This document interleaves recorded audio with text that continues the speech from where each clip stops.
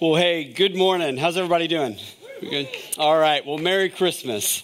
Man, don't you just love all those videos? Can you give it up for Tanner, who's made those videos each week? Aren't those awesome? Yeah. So, man, I love that. It's so good. You know you're getting old, though, when you see Macaulay Culkin's about to turn 40. So just kind of put that into perspective. A few years older than me. It's crazy. So you saw the movie White Christmas. Everybody seen White Christmas? Hopefully you've seen it. It's like a classic, right? But there's also the song White Christmas that we all know. And what you may not know is that the song White Christmas is probably the most well-known Christmas song of all time, but it's the number one selling single ever, which just to me is so interesting. I wouldn't have expected that.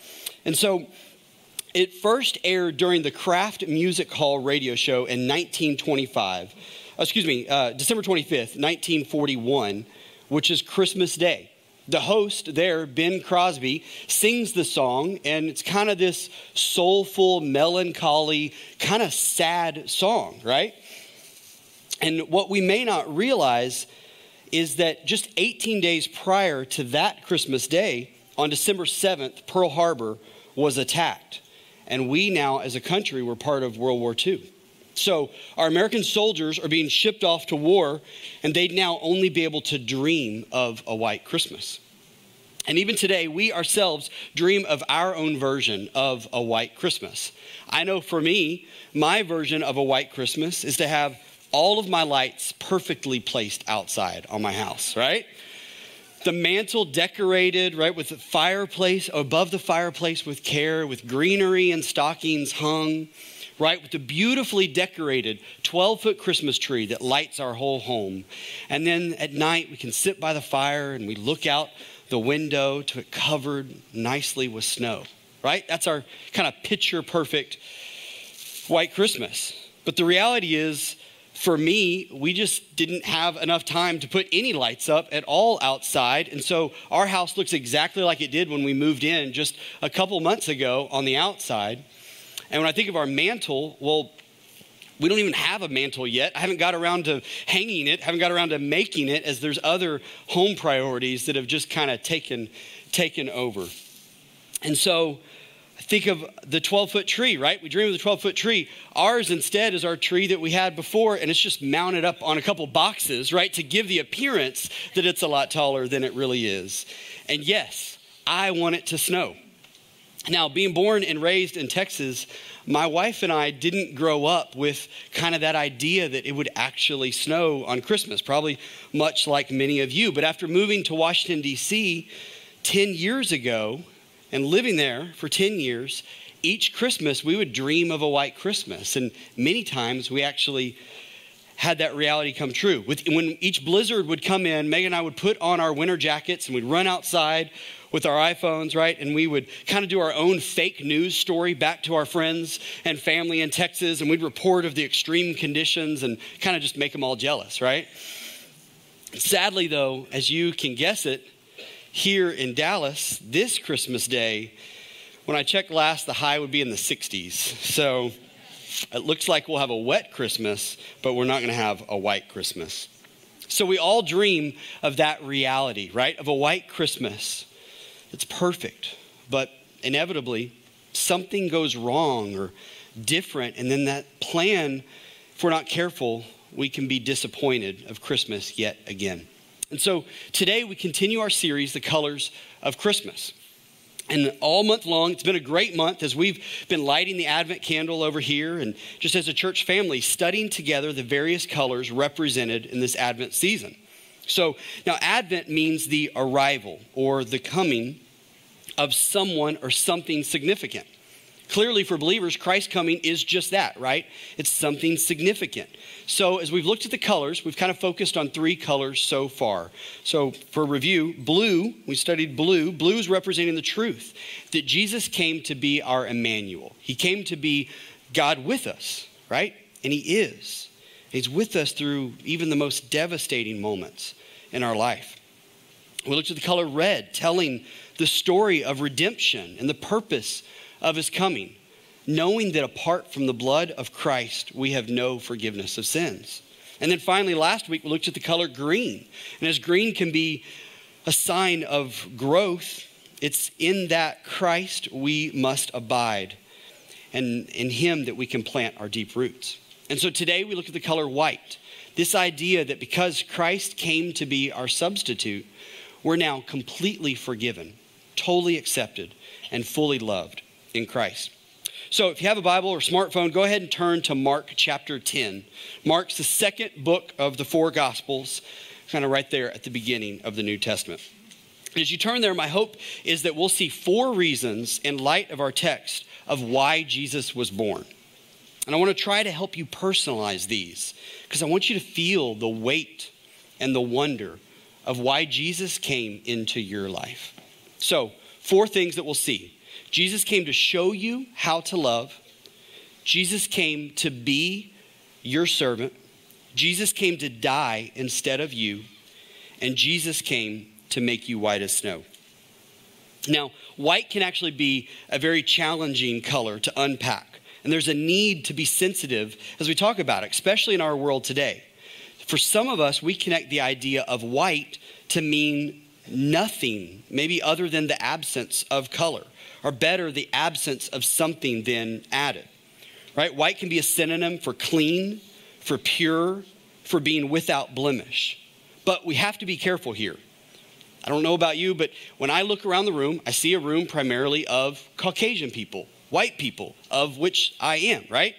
And so I want to be careful in talking about the color white because to someone who's not white, it can understandably come across as offensive to connect white to perfection, to flawlessness, or even, right, to a savior. So to say that white is clean and perfect, it's without blemish, and any other color is not, can be quickly misapplied if we're not careful. So now let's look at our color. So we look at our color white today, and we have to look at it in the context of Jesus, who came to blot out our sin, to make us pure and redeemed, the white as snow. With that said, let's look at our text. Mark 10, verse 35 through 45. And James and John, the sons of Zebedee, came up to him, and they said to him, "Teacher, we want you to do this. We want you to do for us whatever we ask of you." Don't you love that? They're so dumb, right? And he said to them, "What do you want me to do for you?" And he said to them, "Grant us to sit, one at your right hand and one at your left, in your glory." Jesus said to them, "You do not know what you're asking. Are you able to drink the cup that I drink, or to be baptized with the baptism with which I am baptized?" And they said to him, "We are able." And Jesus said back to them, "The cup that I drink, you will drink. And with the baptism for which I am baptized, you will be baptized. But to sit at my right hand or at my left is not mine to grant, but it is for those for whom it has been prepared." And when the 10 heard it, they became indignant at James and John. So picture this, right? All the disciples are sitting around, and 2 of the 12 start to argue who's better, who will be more powerful, who will be closer to Jesus. And so they go to Jesus and they ask him. And instead, Jesus burst their bubble, right? Go back to the text. He says, and Jesus called them to him. So he's calling everyone together. He calls all of them to him. And he says to them, "You know that those who are considered rulers of the Gentiles lord it over them, and the great ones exercise authority over them. But it shall not be so among you. But whoever would be great among you must be your servant. And whoever would be first among you must be slave of all. For even the Son of Man came not to be served, but to serve, and to give his life as a ransom for many." So mark it in your Bible, circle it, highlight it, take a picture of it, right? Flag it on your smartphone and memorize that verse. Verse 45, "For even the Son of Man came not to be served, but to serve, and to give his life as a ransom for many." So if you have kids, you get the idea. We serve our kids, why? Because we love them. We don't serve our kids because they rule over us. We serve our kids because we love them. We would give our life up for them, right? So when Jesus is saying here, "I've come not to be served, but to serve you," I'm coming to serve you. I'm coming to show you how to love.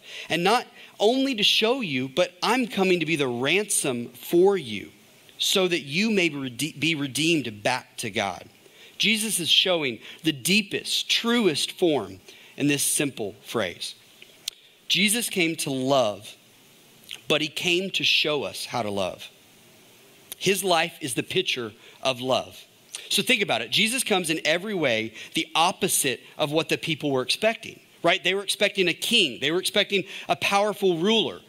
They weren't expecting a baby to come to be born in a manger, to be poor, to have a carpenter, right, as a stepdad. That's not at all what they were expecting. Quickly look over at John 13, just two books over. And Jesus is there with his disciples in the upper room. And it says this in verse 3. Jesus, knowing that the Father had given all things into his hands, and that he'd come from God and was going back to God, rose from supper. He laid aside his outer garments, and taking a towel, he tied it around his waist. Then he poured water into a basin and began to wash the disciples' feet and to wipe them with the towel that was wrapped around him.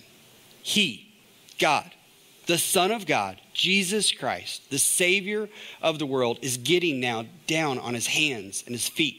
He is being love, and he's showing them how to love. Skip down to verse 14. If I then, your Lord and teacher, have washed your feet, you ought to wash one another's feet. For I have given you an example that you also should do, just as I've done for you. So go back to now our text in Luke. He came to serve and not to be served. He challenges the self-righteous leaders of that day, and it challenges us too here today. This feels crazy, especially for each one of us who are here in this room with any sort of leadership position. If that's you, if you're in a leadership position over one person or a couple people or multitudes of people, whether it's in your home or your family and work or even right here in this church, he says this to you right now. Do not lord your leadership over those you lead. Do not aggressively assert your authority over them. Jesus is saying to you, lead with love. Lead by serving. Take his example. Follow exactly how he led. So you've got the two disciples and they're arguing who will be the greatest. Jesus comes to them and he says to them, you want to be great? Here's how you become great. Let me flip it on you. Dummies, right? You become a servant of others. You want to be great? You become the lowest of lows. Here's how you become first. You become last. You lay down your life for others. You serve how we would serve our children, right? Serve in that way. So let's look at ourselves because we're not innocent, right? We do this too. How much do we do that today? We argue over position. We argue over being heard, over getting our way at the cost of then someone else not getting theirs. Instead, Jesus calls us to a better way. Lead not by asserting yourself over others, but by sacrificing yourself for others. Or by sacrificing your ways to the ways of others. Jesus says, see yourself as their slave. Man, things today would look radically different, right? If leaders would lead according to these words from Jesus. Now, I'm not just talking about our president or our government officials. I'm talking about you and me. If we led differently, how different would our city? How would our communities? How would they look different? So Jesus is calling us to be world changers, to be the radical cause and effect for everything around us. Jesus did that. Jesus was that. He was the change agent for everyone around him, and he has been ever since. Because why? Because Jesus came not to be served, or to put it more bluntly, Jesus came to be our servant. To be your servant. Think about that. Not just a servant, but to be your servant. It almost feels wrong hearing that, doesn't it? We preach all the time that we need to serve him, and yet we can completely miss the point that Jesus actually came to serve us. Look back at the text. For even the Son of Man came not to be served, but to serve. The word here for serve literally means to wait on tables. So get this. When Jesus is looking for a word to describe why he came to you and to me, he says, I came to wait on you. That's the picture we see in John 13, and we see it back right here in Mark. Think about it. Today, you're probably gonna go after lunch or after we're done here. You're gonna go out to a restaurant for lunch, and someone comes to your table and they ask, how can I help you? What can I get you? How can I serve you? Jesus says, that's why I came. That's what I say to you. How can I help you? I'm your servant. Jesus says this to you. God in the flesh says this to all of us. But doesn't that almost sound blasphemous? It sounds wrong. Now let's be careful here. When we think of Jesus as our servant, we must not think of ourselves as his master, that we rule over him and that he works for us like one of our employees. He isn't a genie in a bottle here to grant our every wish. When we think of Jesus as our servant, we must not think of us as his master. Jesus is our shepherd, right? That's how he describes himself. He's our shepherd. We're the weak ones here, and we need his help. He's not the kind of trembling servant at our table side that's there to do whatever we ask.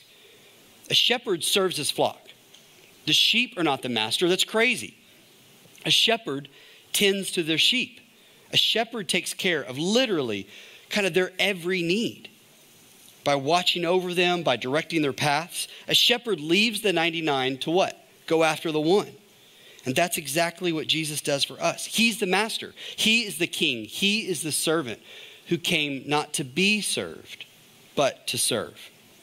And then he chooses to take the posture of a servant and to serve us because he knows that only he can serve us in the ways that we desperately need. In church, probably many of you are asking, okay, but how does Jesus serve us? How does he do that? So I'm convinced that so many Christians, we miss this in our daily lives. Think about how someone becomes a Christian. How do you become a follower of Christ? It's when we stop trying to earn God's favor like every other religion tells us we have to. Instead, we receive his grace. That's one of the ways he serves us. He gives us his grace. We are his sheep, and there's nothing that we can do to earn his grace. But yet he gives it to us freely. It's at the moment when you realize that you have sin in your heart against God and that sin separates us from God. There's no amount of good that we can do to cover over that. That is the moment we start to understand the Christian life, right? No matter how many times we go to church, we read the Bible, we pray, right? We live a moral life, we show kindness to others, we do good works, we go on and on and on. If you do all these things in your life, you still can't cover the stain of sin in your heart before God. This means that you need God to do something for you. You need God to serve you. You need God to forgive you of your sin and to free you then from that sin. And Jesus says, this is why I came, not to be served, but to serve you and to set you free. And I'm the only one that can do that. So Park Cities, get this. Every single day, we need to be set free from our sin. When you realize that only Jesus can set you free, that the chains that bind us, when we allow Jesus to set us free, to save us from our sin, then you realize that the Christian life is a life of daily then being served by him. We don't then move on from needing that. Megan and I have two daughters, Willa, who's 1, and Reagan, who's 3. I think I have maybe a picture of them. Willa, who's 1, Reagan, who's 3. I remember, there you go. So this is about, 5 minutes after seeing Santa on Saturday. We didn't show you the Santa picture because you don't want to see that one. Let's just say Willa did not quite enjoy it. She wasn't ready for Santa, right? But she's still recovering here. So Willa's 1, Reagan's 3. And I remember when we brought Reagan, our oldest, home from the hospital for the first time. We had no idea what we were doing. Parents, you can relate, right? I can't remember. I can just remember how much we were panicking. How do you change a newborn's diaper? How do they sleep? Do they ever sleep, right? Many of you have been there. So here's the deal. On the first day that she came home, she didn't serve us at all. And now, 3 years later, she still doesn't really serve us very much, right? And if you're a parent of teenagers, probably they don't serve you very much either. I don't know when it starts, but it's the same, right? She is totally dependent on being served by us in every way.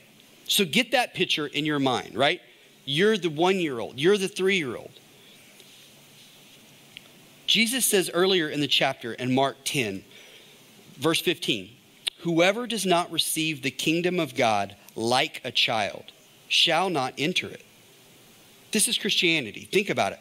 Jesus did not come in search of servants who would help him out. He doesn't need our help. He doesn't need it, right? You are the child who can't help yourself. You're like the baby coming home from the hospital. You need him in every way, and we always will. You can't live without him serving you. And everything in the Christian life depends on Jesus serving you. Everything. Think about it. What is prayer? Prayer is saying, God, I need your help. Prayer is asking God to serve us, asking God to help us. And what's crazy is God tells us that that's what we're supposed to do. God actually delights in us asking him for help. He says, ask me to serve you in this way, and I'll give you everything you ask in my name according to my will. Think about reading and understanding the scripture. We can't do that on our own. No, we need God's Spirit to help us understand the Bible, right? To illuminate the text in our hearts. So whenever we open it, we ask God to serve us, to help us understand it. So what else do we need? We need hope, right?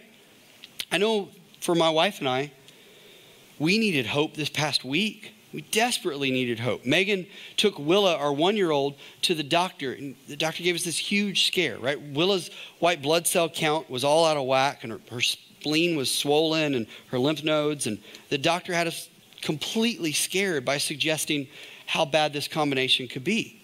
So after being up all night with worrying and praying, we then rushed Willa the next day to get some more tests, and we just find out that it really wasn't anything at all. Right? But those 24 hours, we were desperate for hope. Megan and I just had to look at each other and say, like, God, help us. Heal our daughter, right? As I'm new in this role and still learning the church and the people that make up the church, and understanding the deep, deep kind of history that makes up this church, I have to pray for you. And I have to pray in this way, kind of saying to God, Lord, I cannot serve these people without you giving me the grace that I need to serve them. I can't serve them without you first serving me. And I need God to serve me all day long. And I know you do too. How about sharing your faith with others, which we're called to do every day? You and I literally cannot save a soul. We cannot save one another's souls. And yet God allows us to be part of growing his kingdom by telling others about Christ through the words and through how we model Christ to those watching and learning. We could go on, right? Through the many ways that Christ serves us. His mercies are new every morning.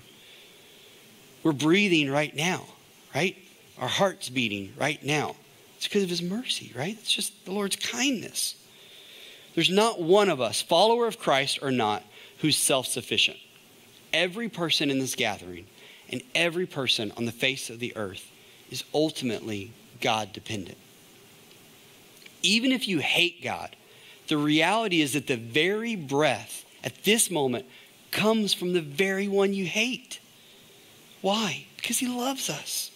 And this is the true meaning of Christmas. Jesus did not come to be served, but to serve and to give his life as a ransom for all.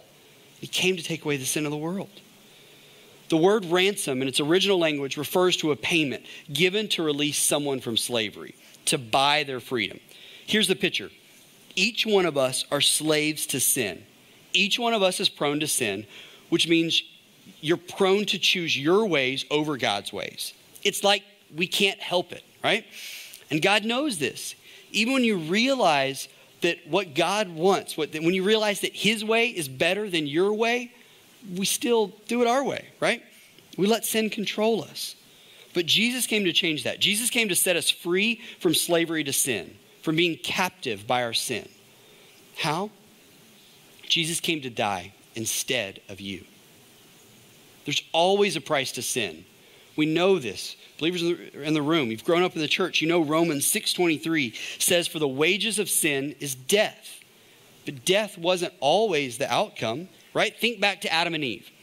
It wasn't until sin entered the world that death then became our reality. Death is now inevitable for all of us because we sin. We die then because of sin. And it's because of that sin that we're separated from God. To complete Romans 6:23, the gift of God is what? Eternal life. The Son of Man came to give his life. Go back to our verse. It's an interesting phrase when you think about it. When Jesus is talking about giving his life, he's literally talking about laying down his life. He's talking about his death. So what he's saying here is that he came to die. He was born to die. That's what we celebrate around at Christmas. 3 times on his way to Jerusalem, he talks directly about his death. Let's look at that quickly. Take a look at Mark chapter 8. If you look at verse 31, it'll be on the screens. I'll read it for us. 8:31. And he began to teach them that the Son of Man must suffer many things, and to be rejected by the elders and the chief priests and the scribes, and be killed. And after 3 days, he'll rise again.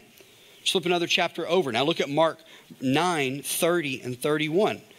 For he was teaching his disciples, saying to them, the Son of Man is going to be delivered into the hands of men, and they will kill him. And when he's killed, after 3 days, he'll rise again. Now let's go to our text, chapter 10, right? Mark 10 says this. It says, see, we're going up to Jerusalem, and the Son of Man, this is Jesus talking. He's talking about himself. See, we are going up to Jerusalem, and the Son of Man will be delivered over to the chief priests and to the scribes, and they will condemn him to death and deliver him over to the Gentiles. And they'll mock him, and they'll spit on him, and they'll flog him, and they'll kill him. And after 3 days, he'll rise. He was born to die. He knew that. But thankfully, that is not how the story ends. The redemptive gospel of Jesus doesn't end with his death. No, it begins then with his death. Our Savior, who's the ultimate servant, knew our greatest need, and only he could fulfill it. You see, we were once enemies of God, but now we have been given new life, redemption of sin through Jesus' death and his resurrection. Isaiah 1:18 says this, a verse we look at every Christmas, right? Isaiah 1:18 says, though your sins are like scarlet, they shall be as white as snow. Though they are red like crimson, they shall become like wool. And this leads then to our fourth and our final point. Jesus came to make you white as snow. Jesus washed your sins like scarlet away, and though they were red like crimson, now they're white as snow. They're washed away. You were once separated from God, and now you're called sons and daughters of God. We are co-heirs with Christ. My goodness, we were enemies, right? And he now serves us. What love, what mercy, what grace. The things we desperately need, only Jesus could give us. Salvation, redemption, forgiveness of sin, sanctification then to walk in his ways and with him. But I know there's people in the room right now. This might not make that much sense. The idea of being completely free from sin is so foreign. And maybe it's because you haven't experienced the love of the gospel. You might not know what we mean when we say the gospel. And so Christians, your heart should leap when we hear the gospel every time because it's the good news of Christ. So here's the gospel. There is one true God who created all the world and everything in it. He created you. He created me. He created all of us. And all of us have decided to turn from God's ways to our own. The Bible calls this sin. We die because of sin. And if we die separated from him, then we will experience eternal separation from God. All of his goodness, all of his love, and his grace, and his mercy. But Jesus came to change that. Jesus had lived a life that none of us could ever live, a life of perfect obedience to the Father. And then, though he had no sin, he chose to die. That's the very reason he came, to pay the price that we can't, the price that we deserve to pay. He came to be our ransom. And the good news then just keeps getting better, right? 3 days later, he rose from the grave and he defeated death and sin so that eternal life is available to all who put their faith in him. Man, that's the gospel. That's the good news. That if you're a non-believer, that's what we invite you to receive today, that news. But to the Christian today, many of us who've walked with the Lord for years, we celebrate what Christ did for us, but we're still slaves to other things than Christ, right? To other things of Christ. Some of us are slaves to our anger, slaves to worry, slaves to lust, desires of all kinds of this world apart from God. We're slaves to our own selfishness and on and on and on, right? We may not think of it as slavery, but these things are controlling us. But here's more good news. Jesus didn't just die so you could be forgiven of the penalty of death, of sin's penalty. Jesus died so you could be free from the power of sin to live the life that God created you to live. Jesus came to set you free from the slavery of sin. Now, I'm not saying that we won't still struggle. My goodness, that's exactly it, right? We're still going to struggle with sin. But with his strength, when he's serving us, we then have the power to overcome it. As a follower of Christ, this causes me to respond with deep gratitude. What else can we give to Jesus this Christmas than that? Gratitude, thankfulness, to rejoice in our heart what he's done for us. And man, church, I pray that it leads us to respond with thankfulness for what he's done for us and what he continues to do for us. I pray it leads us to be servants of the gospel, to be servant leaders who love and live like Jesus. We take the very nature of a servant, right? Ultimately, though, I pray that this causes us to land with gratitude that Jesus pleads, he intercedes on our behalf. He serves us, and he'll continue to do so until he returns for us one day soon.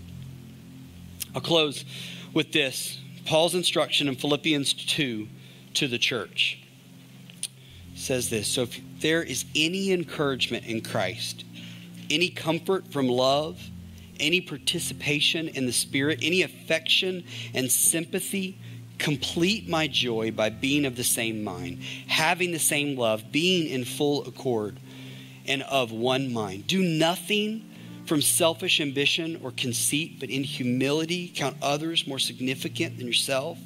Let each of you look not only to his own interests, but instead to the interest of others. You, having this mind among yourselves, which is yours in Christ, who, though he was in the form of God, did not count equality with God something to be grasped, but he emptied himself by taking the very form of a servant, being born in the likeness of men and being found in human form. He humbled himself and became obedient to the point of death, even death on a cross. Therefore, God highly exalted him and bestowed on him the name that is above every other name. So at the name of Jesus, every knee should bow in heaven and on earth and under the earth, and every tongue confess that Jesus Christ is Lord, to the glory of God the Father. Amen. So why was Jesus born? Jesus came to show you how to love. And Jesus' love for us is so great that he desires to serve us. He chooses to take the posture of a servant. Jesus' love for us is so great that he dies instead of us. And Jesus loves us so much that he makes us thin white as snow. Let's pray.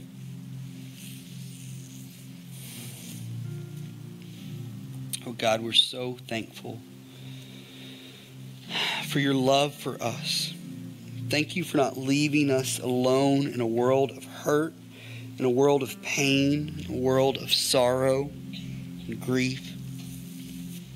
Thank you, Lord, for coming to earth in the form of a baby, for living a life that we can't live, for living without sin, for choosing to take up the cross and to die on our behalf. Oh, Jesus, we worship you. We thank you for that, Lord. We glorify you. We praise you as a church. We praise you as believers all around this room because you did that for us. And that's what we celebrate this Christmas. So God, I pray for each of us in here. I pray that we would know the gospel in our heart. Lord, that we'd apply it in every part of our lives, that we would trust you in every way. We'd see that you're pleading on our behalf. You're going before God the Father, pleading for us. Lord, to think that you, in all your glory, do that for us. Lord, may we be amazed and astonished. That's the God that came for us. We love you for that, oh Lord. May our hearts leap with joy this Christmas season to that message, Lord. Even now we worship you in response to that. So Lord, hear our worship. Lord, may you be king of our lives. May you be ruler of our hearts. May we submit our fears and our worries and our anxieties to you. May we trust you in every part of our life. So remind us this Christmas that you came to be our servant. You came to be our king. You came to serve us. We love you for that. So thank you, Lord, for Jesus. Jesus, we thank you. For it's in your name we pray. Amen.